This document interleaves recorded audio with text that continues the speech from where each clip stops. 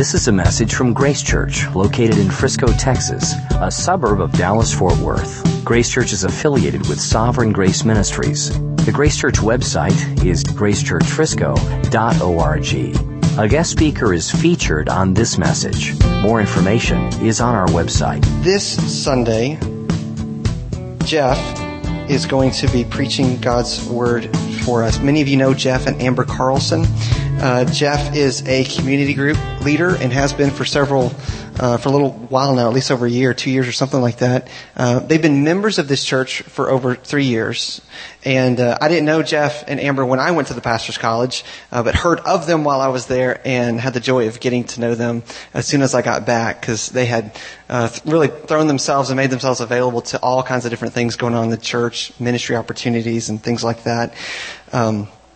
And Jeff is going to the pastor's college this fall, and we've announced that, and we're really thrilled about that. Several things have come together that have allowed them the opportunity to go to the pastor's college, which again is pretty intensive training time. In fact, I think he already has his book list, and he's supposed to be reading like right now, getting ready for that. So I remember that. That's really cool. So it's exciting to see him getting to go. Some things still need to come together. So in the next couple of months, as they're preparing, you can even ask them, how can we pray for you? What specifically are concerns for you? And then just get to know them. If you haven't met Jeff and Amber yet, please get to know them. They are a fun couple. They are wonderful. They're a dear couple in our church, and they're faithfully taking a step forward in this process. And so we're just thrilled with what God's doing in them and has been doing with them in our church. I want you to know a couple things about Jeff, if you don't know these things. If you've been around a while, you would. But Jeff has a servant leadership heart. I would kind of describe that under the category of faithfulness, but you can put a lot of things under there that describe Jeff. But when it comes to leadership, it's a servant-hearted kind of leadership. It's a heart for others. So he's led Welcome Home, which is our new members class, first by serving in it, and then leading it, and then happily handing off leadership to somebody else. Same with the greeting ministry, serving as a greeter, serving faithfully in the small, and then leading the greeting ministry, and then happily letting somebody else come along and lead that. Same with community group, joyfully serving in the community group of Martin Bailey led, still leading for years, that a lot of us have come out of. Serving there, and then leading another group, and now another leader's coming alongside with that group. So, and there's been other things like events and projects and all kinds of little small things and big things that we've thrown at Jeff and Amber, and they've done such a great job. But it's really reflected a heart of service. And I'd also say about Jeff is he's just got a kingdom mindset. And what I mean by that is just a desire to see other people come into their calling and to equip others and to see others come into ministries that he's either serving in or maybe leading. And so there's just a selflessness about Jeff. There's a desire to see other people serve, to see ministry expand. That happens in the church, and we've seen that here, but that also happens outside the church. There's many men in this church that kind of are this way as it relates to business, just a desire to do things with excellence, a desire to take what they've been given and to expand it and to glorify God with it. And he's done that through his business and through his work. There's been a fruitfulness there and a reflection of the kingdom there as well. So those things you would know. And one thing you might not know is Jeff's a lot of fun. And it's really an expression of humility that he gives and receives a lot of fun with us, and we do with each other. So one thing that the guys make fun of Jeff about is his hair, because he puts product and stuff in his hair. Which, if you have hair, that's okay. You can probably do stuff like that. If you don't have hair, you have no room to talk whatsoever. And I don't have any hair, so I say, man, if I had hair, I put all kinds of product in that thing. Highlight it. Faux it, mohawk it, have fun with your hair. That's what I say. Young men, have fun with your hair, because it's not going to be with you. For me, it was gone after like 17, 18. Jeff, he has fun with his hair, and I just commend that. I love that about him. So, and we have a lot of fun with Jeff. So, Jeff is going to preach this morning. Can you guys just thank the Lord for Jeff Carlson?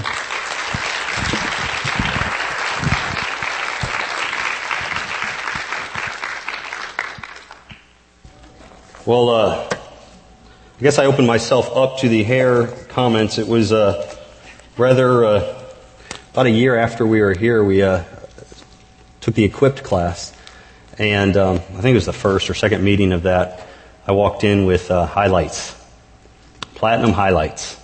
And not approved by the wife, but platinum highlights nonetheless.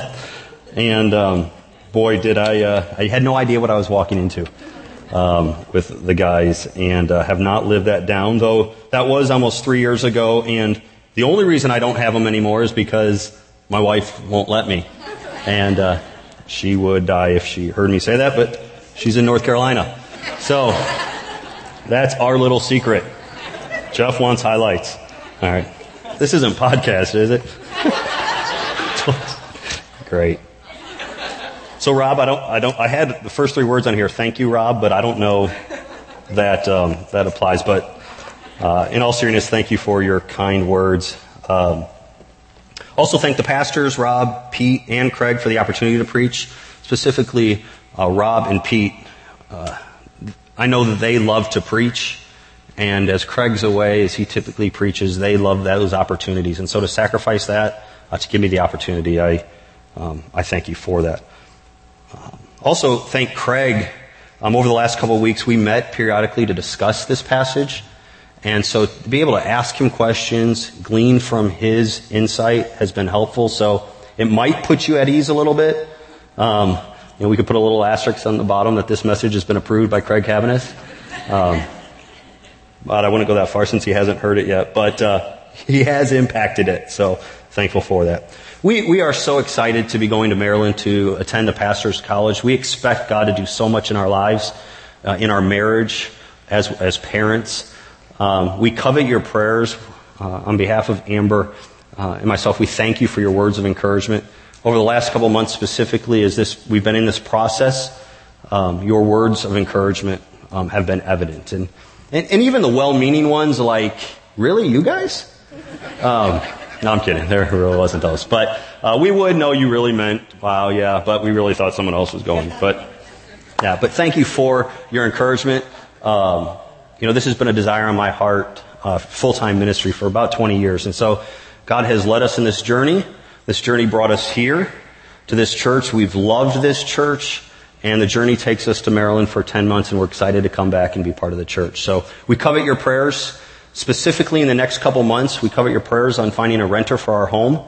We live in the Little Elm Colony, Frisco area, and are looking for a renter. And so we lift that up to the Lord. We know He will provide, and we're praying that He provides with a renter. So do keep us in prayers as you think of us.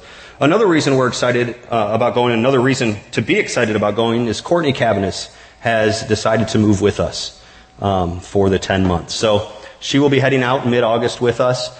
Do continue to pray for her as she's looking for a job in that area. This is an exciting time for her to go be part of a church there and a job, but that's not why she's going. She reached out to Amber and had a heart to serve our family and to be a help to Amber. And so we took weeks and weeks to pray about it and to think about it, and we said yes right away. So we know how Courtney serves here, and we know you guys will miss her, but we are taking her. So do pray for her. Well, it's a great opportunity to preach God's Word this morning. John chapter 9. We're going to continue the series in John. John chapter 9. And John 9 it's an amazing chapter. John records for us a story of Jesus taking a man who had never seen, a man who was blind, and that man received sight. And John records this, the 6th sign of 7, that really the purpose goes far beyond this man's physical healing. The purpose of the sign is to draw our attention to a greater purpose. See, though the chapter starts with a heading that in my Bible says, Jesus heals a man born blind, really the focus of this chapter is Jesus' power over blindness, both physical and spiritual. And the effect of Jesus' power over physical blindness did change this man's life for as long as he lived. Up to this point, he never saw. Imagine what that's like. Complete darkness, 24 hours a day. But to survive, what did he do? He had to sit along the street and beg. And so here a man who was a blind beggar forever, for the rest of his life was changed because of what Christ was about to do in his life. But you know, Jesus' power over spiritual blindness is much more powerful, and it's much more impactful. For the blind man's physical sight to come impacts his life for another 40, 50 years? But when Jesus' power is shown and cures and heals spiritual blindness, those results, those impacts are for eternity. And so we hope to, and my prayer is that we look in this chapter, that Jesus Christ will be proclaimed. That we will see Jesus Christ, we will see His power over darkness. And that we'll apply that to our lives. And we'll see, where are we needing the light of Christ, as He will identify Himself again in this chapter? Where do we need that light of Christ into our hearts?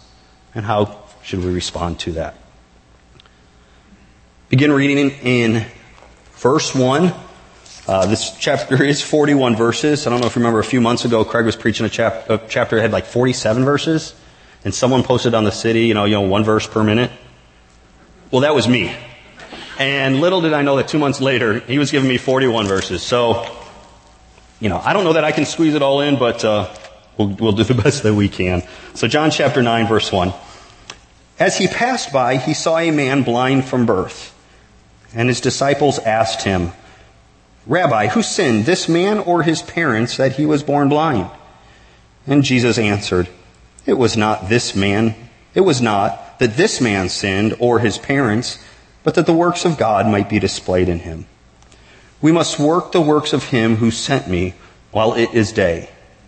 Night is coming when no one can work. As long as I am in the world, I am the light of the world. And having said these things, he spat on the ground and made mud with the saliva. Then he anointed the man's eyes with the mud and said to him, Go, wash in the pool of Siloam, which means sent. So he went and washed and came back seeing. Father, I ask that you would open our eyes, open the blindness of our heart, illumine our hearts, help us to see you for who you are, and help us to apply it to our lives. Give clarity of thought and of speech. Lord, may Jesus Christ be proclaimed, and may we walk out of here celebrating who Christ is and what He's done for us. For it's in Christ's name we pray. Amen. On the first 5 verses here, Jesus kind of lays a foundation, somewhat of a theological foundation. He identifies the problem that will be answered in this passage, and then He provides the solution. And so the story He gives us is that Jesus and His disciples were walking along a path, and they came across a man who was blind and was begging. And His disciples wanted to get the inside scoop.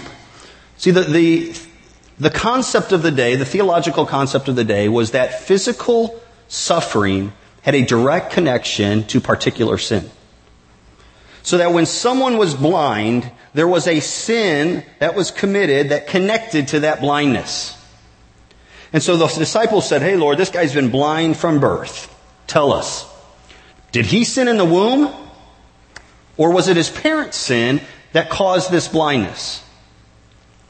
Jesus responds not by dismissing that truth, or not by dismissing that thinking that sin can cause physical suffering. He doesn't dismiss that. But He introduces a new idea.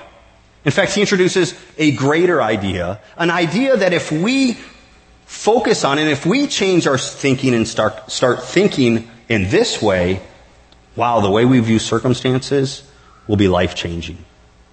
What does Jesus say? Verse 3, not him, not his parents, but that the works of God might be displayed in him. See, Jesus ties physical suffering to redemptive purpose. And viewing circumstances We ought to view circumstances in light of the gospel. That the work of God, the greater work of God, can and will be done as the result of physical suffering on this earth. So in our situations, as we look into our own life, as we look into our own physical suffering, as we look into our emotional suffering, our financial suffering, when we ask the question of, I don't have a job because, if our answer is if we're not trying to find an answer of what I did and why this is happening to me, and looking inside, but rather in looking and saying, God, what work is it that you're trying to accomplish? What redemptive purpose is at hand here? So a little theological nugget here, a foundation, a way for the disciples to now look at this blind beggar. Look at view circumstances. View them in light of the gospel. God is going to use this man's blindness to further His work, and He's going to do that in your life and in my life. Our physical circumstances have eternal purposes. So after laying this foundation, Jesus shares with the disciples that they are part of this mission. Verse 4, we must work to be included in the mission of God. The disciples are included in the mission, and Jesus also communicates urgency. He gives the analogy of daytime and nighttime. That work can be done at day, no work can be done at night. And this was a concept that was so clear to them in that day, in their culture, primarily an agricultural culture. Work couldn't be done at night. They didn't have second shift. They didn't have third shift. I mean, outside of the shepherds, who kind of were 24 hours a day, work wasn't done at night. And so there was a definite period of time, not an indefinite period of time, a definite period of time where they could accomplish their work. And again, Jesus introduces another idea that's saying in the works of the Father, the eternal work of God, there's a time when the work's going to be over and work cannot be done. Night is coming. And so Jesus creates an urgency to His disciples to be doing the work of the Father. Finally, in this section, kind of the theological foundation, which we view the rest of the chapter, is Jesus once again declares to be the light of the world. We saw this in chapter 8. And in declaring to be the light of the world, or in making the statement, I am the light of the world, Jesus really is saying two things. First, He is saying, I am the light. I am the light. I am the source. I am the way that blindness turns to sight. I am the way that darkness turns to light. So Jesus is identifying Himself really as the only source of light. But secondly, He's identifying the world as to be dark. See, light is not needed without darkness, right? So saying that the world is dark causes us to stop and to think, what causes the darkness in the world? Why is the world dark? And we would all tie back to Adam's sin, creating this dark world, but yet we continue to add to that darkness with our sin. And so Jesus accurately announces that He is the light, and that He is the light, and that the world is dark. It's good to remember that the people of the world are blind, and Jesus is the only source of light. Jesus is the only source of sight. So in this verse, Jesus claims to be the solution for the world's biggest need: blindness. That's a sober reality, isn't it? That we, in our sin, we're blind. We just can't see. We think we see many times, but we can't see. But thankfully, there is a greater message of hope that's present, that Jesus gives us in His Word, that because the light of Jesus, we can have sight. So really, this chapter is about Christ and His power over darkness. In verse 6 and 7, really the two verses that Jesus explains, or that John gives us about the healing, the physical healing Jesus gives to this blind man. And so John outlines how this happened. Jesus simply, not in terms of it wasn't powerful, but the process was simple. Spat on the ground, picked it up, made some mud out of that, anointed his eyes, sent him off to the pool to wash. Guy obeyed, he came back and he saw. And that's the extent of the interaction. So, Jesus here displays his power over physical healing. And while there's only 2 verses, and while this is a sign that points to the spiritual meaning, we can take encouragement here today that Jesus heals physical needs. He may not be here, and he may not spit on the ground, and he may not anoint your eyes, but Jesus heals. And again, in this passage, we see that this man didn't pursue Jesus Christ. We see that in other passages, right? Where lepers come to him, or where someone comes and says, hey, my daughter's sick, or my mother-in-law is sick. But no, Jesus came to him. See, Jesus pursued him to heal him for God's redemptive purpose. And God can heal you, God can pursue you, but you can also pursue God and seek and request and lay your heart out for physical healing. Again, viewing your circumstances in light of the gospel. And we should do that as we look at other people's physical needs, and in God's healing of them, we should rejoice and proclaim Christ when we see that in others. That should be our response. But what was the response of the crowd? What was the response of his neighbors? What was the response of the other people? And we find that in the next section of this passage. And so, verses 8 through 34, so it's a rather long passage, and I'm going to read the whole passage because it's helpful. One, it's the best thing you're going to hear today, but being God's Word as opposed to me, so we're not going to cut that out. But it's good to hear this passage in its entirety because you're going to see the confusion that arises. You're going to see the investigation that's happening, the testimony that is being given as these men respond to the physical healing. And there's really 4 groups that you're going to see in here. First, you're going to see the neighbors. In the first few verses, you're going to see the neighbors and how did they respond to this healing. Secondly, we're going to see the Pharisees. Third, we're going to see this man's parents. And then finally, we're going to look at the man's response. And when we talk about the response to the healing, this passage gives us 2 different things to look at. First question we need to look at is how did they respond to the claim that this man was healed? How did they respond to the claim that this man was blind and can now see?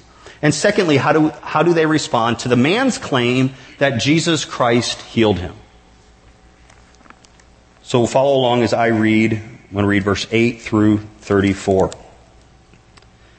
The neighbors and those who had seen him before as a beggar were saying, "Is this not the man who used to sit and beg?" And some said, "It is he." Others said, "No, but he is like him." And he kept saying, "I am the man." So they said to him, "Then how were your eyes open?" He answered, "The man called Jesus made mud and anointed my eyes and said to me, 'Go to Siloam and wash.' So I went and washed and received my sight." And they said to him, "Where is he?" And he said, "I do not know." So they brought him to the Pharisees, the man who had formerly been blind. Now it was a Sabbath day when Jesus made the mud and opened his eyes. So the Pharisees again asked him how he had received his sight. And he said to them, "He put mud on my eyes, and I washed, and I see." And some of the Pharisees said, "This man is not from God, for he does not keep the Sabbath." But others said, "How can a man who is a sinner do such signs?" And there was a division among them. So they said again to the blind man, "What do you say about him, since he has opened your eyes?" And he said, "He is a prophet."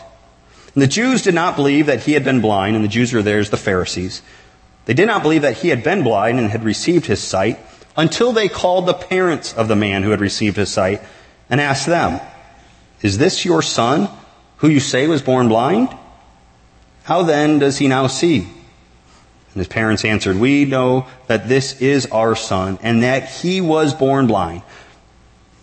But how he now sees, we do not know, nor do we know who opened his eyes." Ask him. He is of age. He will speak for himself." His parents said these things because they feared the Jews, for the Jews had already agreed that if anyone should confess Jesus to be Christ, he was to be put out of the synagogue. Therefore his parents said, "He is of age. Ask him." So, for the second time, they called the man who had been blind and said to him, this is the Pharisees talking, "Give glory to God. We know that this man, Jesus, is a sinner." He answered, "Whether he is a sinner, I do not know. One thing I do know, that though I was blind, now I see." They said to him, "What did he do to you? How did he open your eyes?" And he answered them, I have told you already, and you would not listen. Why do you want to hear it again? Do you also want to become his disciples?" And they reviled him, saying, "You are his disciple, but we are disciples of Moses. We know that God has spoken to Moses. But as for this man, we do not know where he comes from." The man answered, "Why, this is an amazing thing. You do not know where he comes from, and yet he opened my eyes. We know that God does not listen to sinners, but if anyone is a worshiper of God and does his will, God listens to him.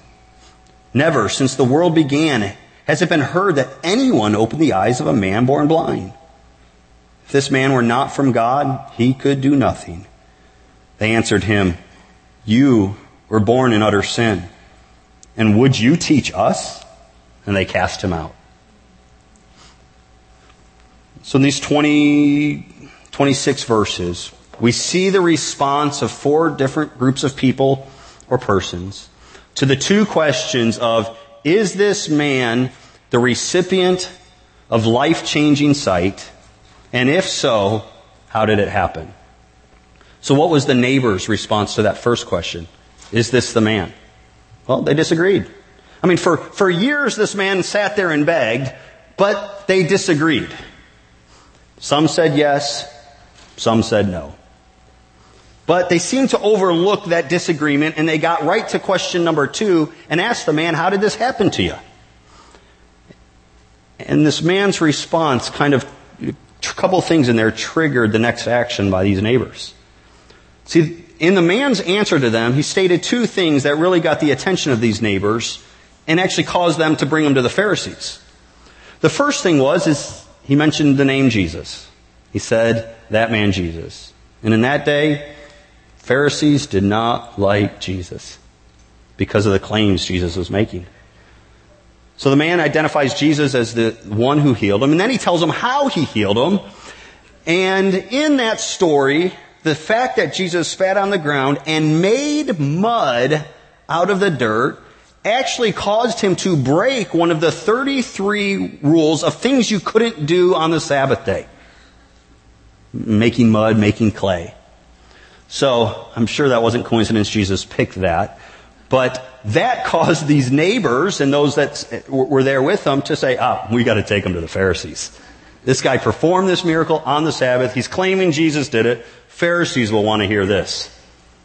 So they bring him to the Pharisees, and now let's look, what is the Pharisees' response to these 2 questions?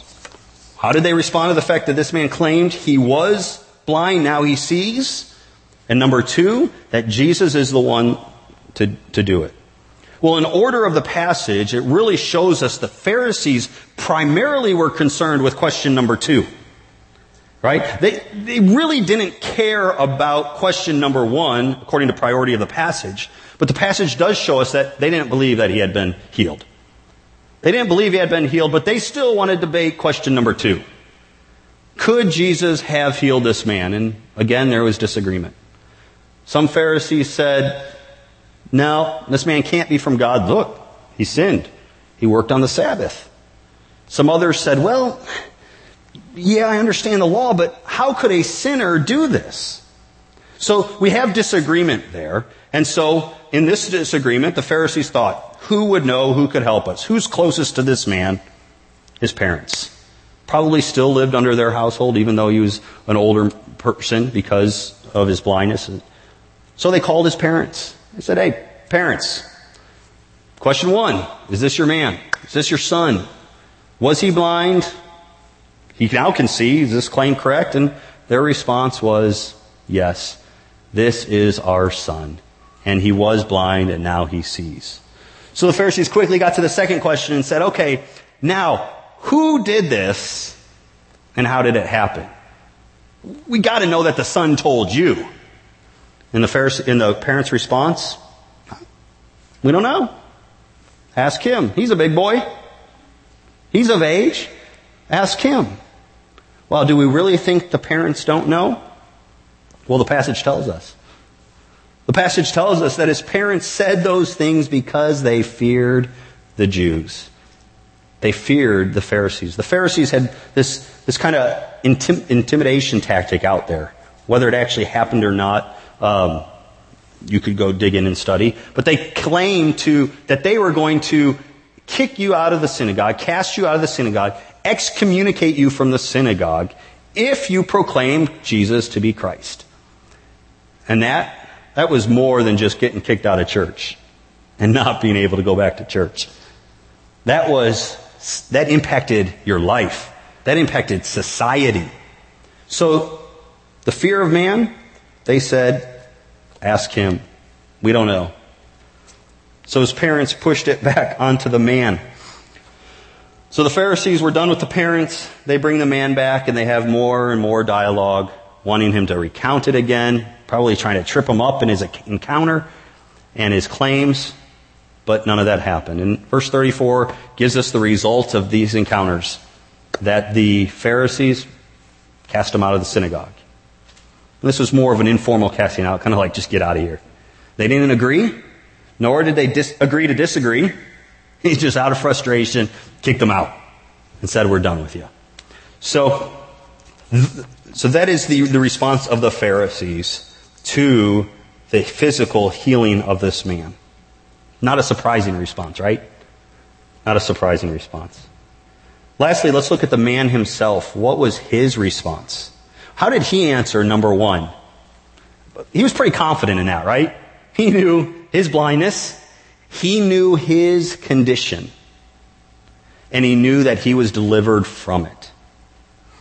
And he responded, first, he kept saying, I am.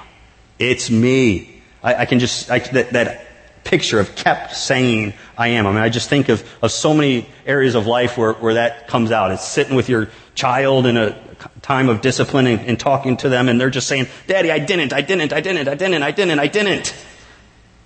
Or trying to get your point across in a discussion with your spouse. Just passionately, continually making the claim, I am the man. To the Pharisees, he said it so really beautifully. One thing I do know, that though I was blind, now I see. So there was no question with number one, but question number two was different.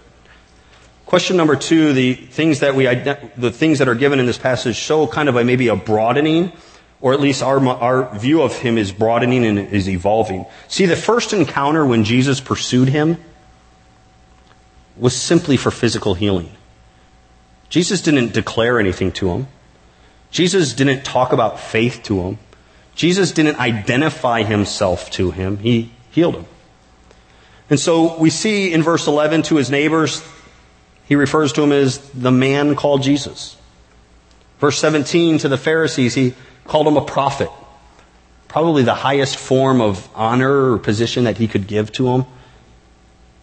Verse 25, he just made the claim, I don't know if he is a sinner.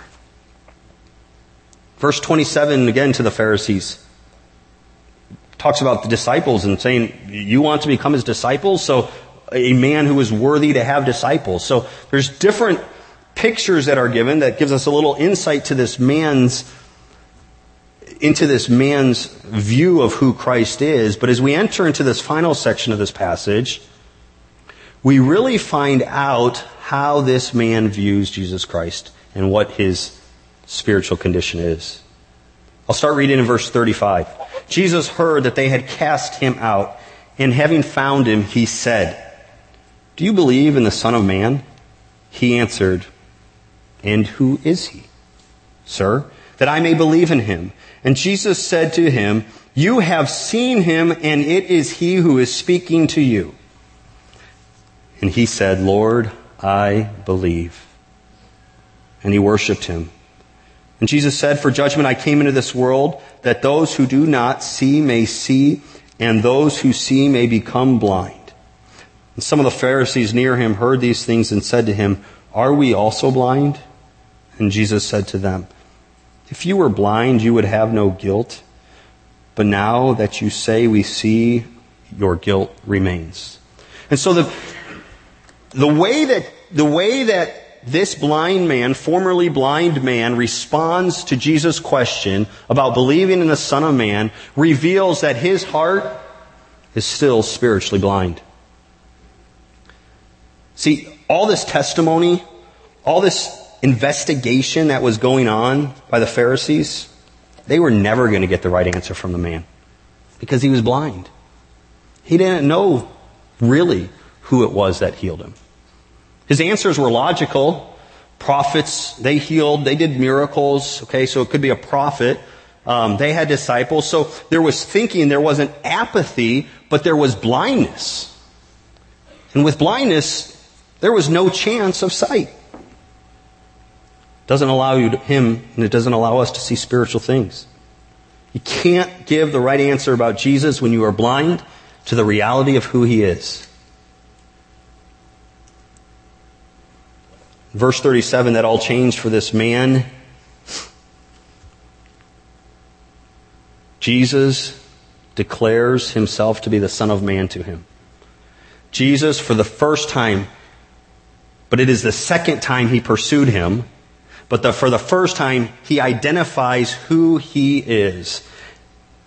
He is the light of the world. He is the Son of Man.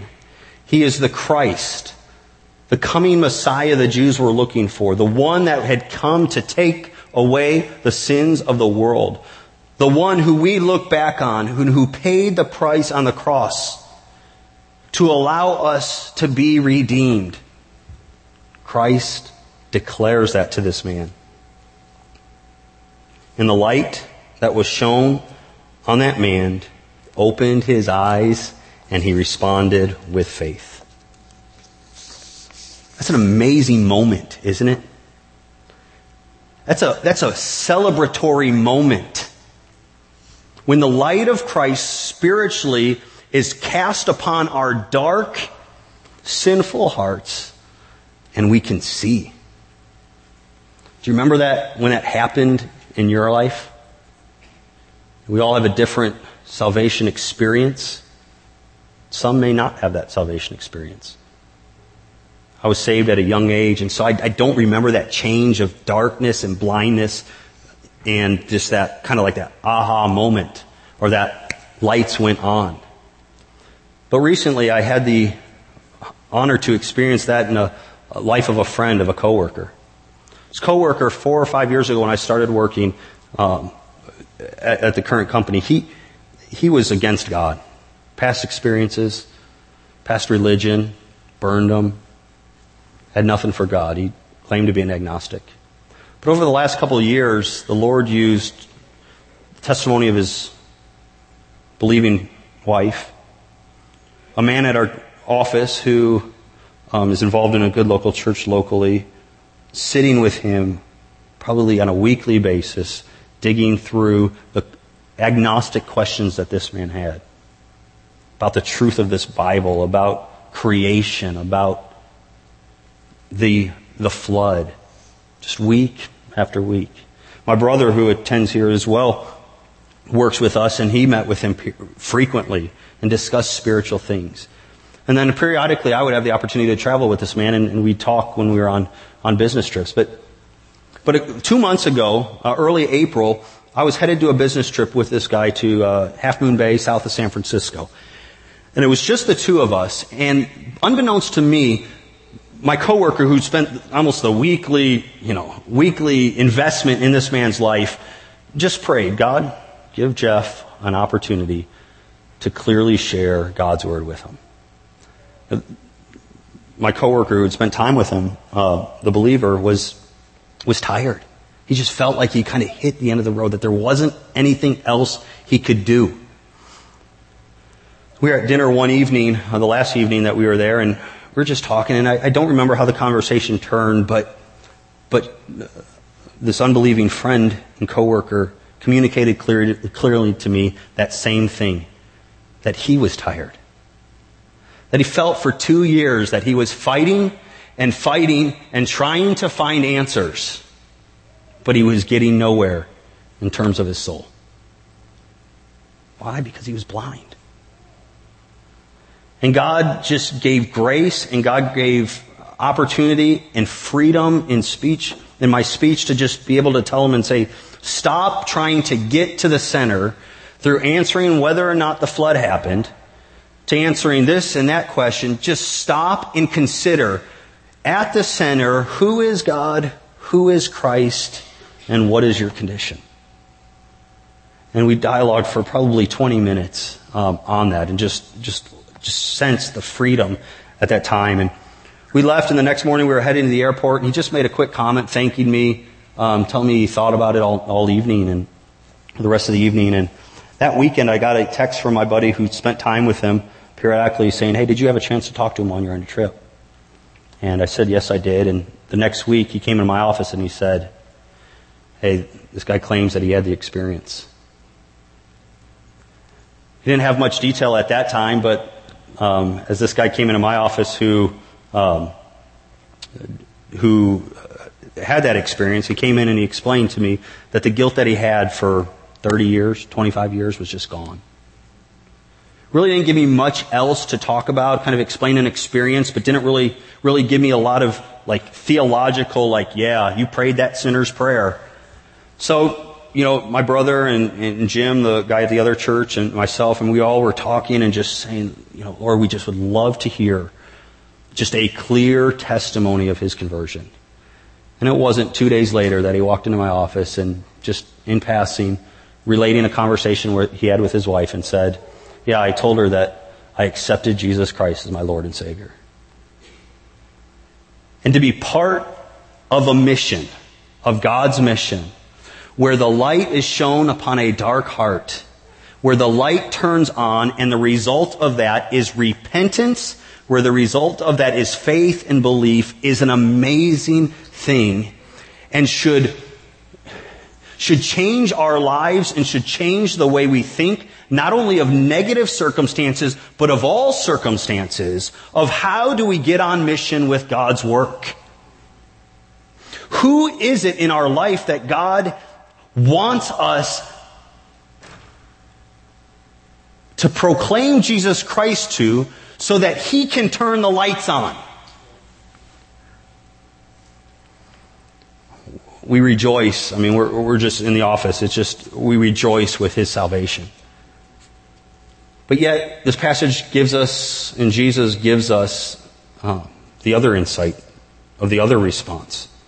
See, the summary of this whole passage really is that the Father sent the Son to pursue the blind that they may see and believe. Jesus Christ came so that you might see who He is and that you might believe and that you might worship Him like this man did. But the Pharisees, and in verse 39 actually, Jesus says that for judgment I came into this world, that those who do not see may see, and those who see may become blind. And we don't have time to really exposit that, the meanings of 40 and 41 of if you were blind, you would have no guilt, etc. But the Pharisees give us the illustration of it. The Pharisees already, now we're 9 verses of John, are continually being presented with who Christ is and what's happening to their hearts. They're becoming more and more blind. See, on the physical, we can see that light can have different effects. If you head west on Lebanon, so I got this wrong in the first service. I think west is that way. Am I right? All right. West is that way. If you head west on Lebanon Road, just go out here, go Lebanon Road and go west, kind of towards Lake Louisville. If you go down that path about 8:30 at night when it's dark, the street lights on the side really help guide you. And you view their light as helpful and you're thankful for it. But if you take that same path at 5 p.m. in the afternoon, 5:30, That sun's going down on that lake, and that blinding light is on where you can't look. I mean, you got to put glasses on. I mean, it is bright. And so it is spiritually. That the light of Christ, as it is shown on our hearts, can result in two different reactions and responses. One of acceptance, that Jesus is the Christ, the Son of God, for an unbeliever. One of repentance of sin for a believer. When God identifies through the light that there is something in our life that needs adjustment, and His grace is allowing that light to pierce into that. Or there's rejection where, like the Pharisees, you say, I see. I see. For an unbeliever, it's I see. The Pharisees were blinded by their traditions. They were blinded by their religion, maybe their prominence. They were blinded by their things. As unbelievers, we're blinded by our desires, right? We're blinded by our traditions, our religion, and same as believers. The Scripture teaches us in 1 John that we're going to see Him for really who He is at the end day. But in that time period, we're growing spiritually. And in that process of sanctification, the light of Christ is being shown on our hearts, and we can respond in faith, or our hearts can become harder and darker and blinded. Many times we read about the Pharisees and we don't relate to them. We kind of view them as like those people in the day. Like, how in the world did they exist? But I think it serves us well to consider our hearts in light of the Pharisees' heart. So for the unbelievers here, or the ones who wouldn't identify with Christ, there just hasn't been anything in your life where today you're saying, I am a follower of Christ. I trust in Him as my Lord and Savior. Let me just tell you that God's grace is evident and that He is pursuing you because you are here. And Jesus Christ is His light is being shown on you and on your heart. And you have an opportunity today to respond in faith and in trust to God. To declare to God that I am blind. I don't see. I am blind, but your light, as it's shining on me, sees my need, allows me to see my need because I see Christ for who He really is. And I repent of my sins and I trust on His finished work on the cross. Respond that way. Don't be like the Pharisees and allow your heart to get harder and harder and harder. Allow that light to not blind, but to shine. And for believers here, I think there's a call for us to celebrate the conversion light that Jesus shone on us. That there was a moment, a distinct moment, when you went from blind to see, from blind to sight, from darkness to light. And we should praise God, we should proclaim our story so that others, being on mission with God, with Christ, as He calls us to earlier in this passage, we should proclaim that story to others. We should view circumstances in light of God's mission to proclaim the light. And I think lastly, though not stated in the text because the text is dealing with an unbeliever, we're called to respond to the continual light shining in your heart through repentance. Daily, God is faithful to shine His light into our hearts to show us areas where we need adjustment, areas where we need to repent, areas we need to change. Jesus is pursuing you. His pursuit of you didn't stop at the point that He declared Himself to you and you trusted in Him. Jesus is pursuing you continually and regularly. And we rejoice in that. On our own, we're lost. We're dark. We're going to get blinded. But because of Christ pursuing you in the times that we're prone to wander, in the times that we're leaving the God we love, Jesus is pursuing you. Respond in repentance. Don't allow faith. Don't allow the response of rejection and of hardening your heart to that particular area that the Spirit is pointing in on. Craig read for us at the beginning of this series, John chapter 20, and I want to draw our attention to that verse, John 20:31, to remind us that these things are written. This story, the story about this blind beggar healed, the story about Jesus' power over darkness and over blindness is written. That you believe. That's the purpose. That's why you're here. That's why John wrote it, is that you may believe, that you may become followers of Christ, and that believing you may have life. Life in His name. You've been listening to a message from Grace Church. For more information, visit www.gracechurchfrisco.org.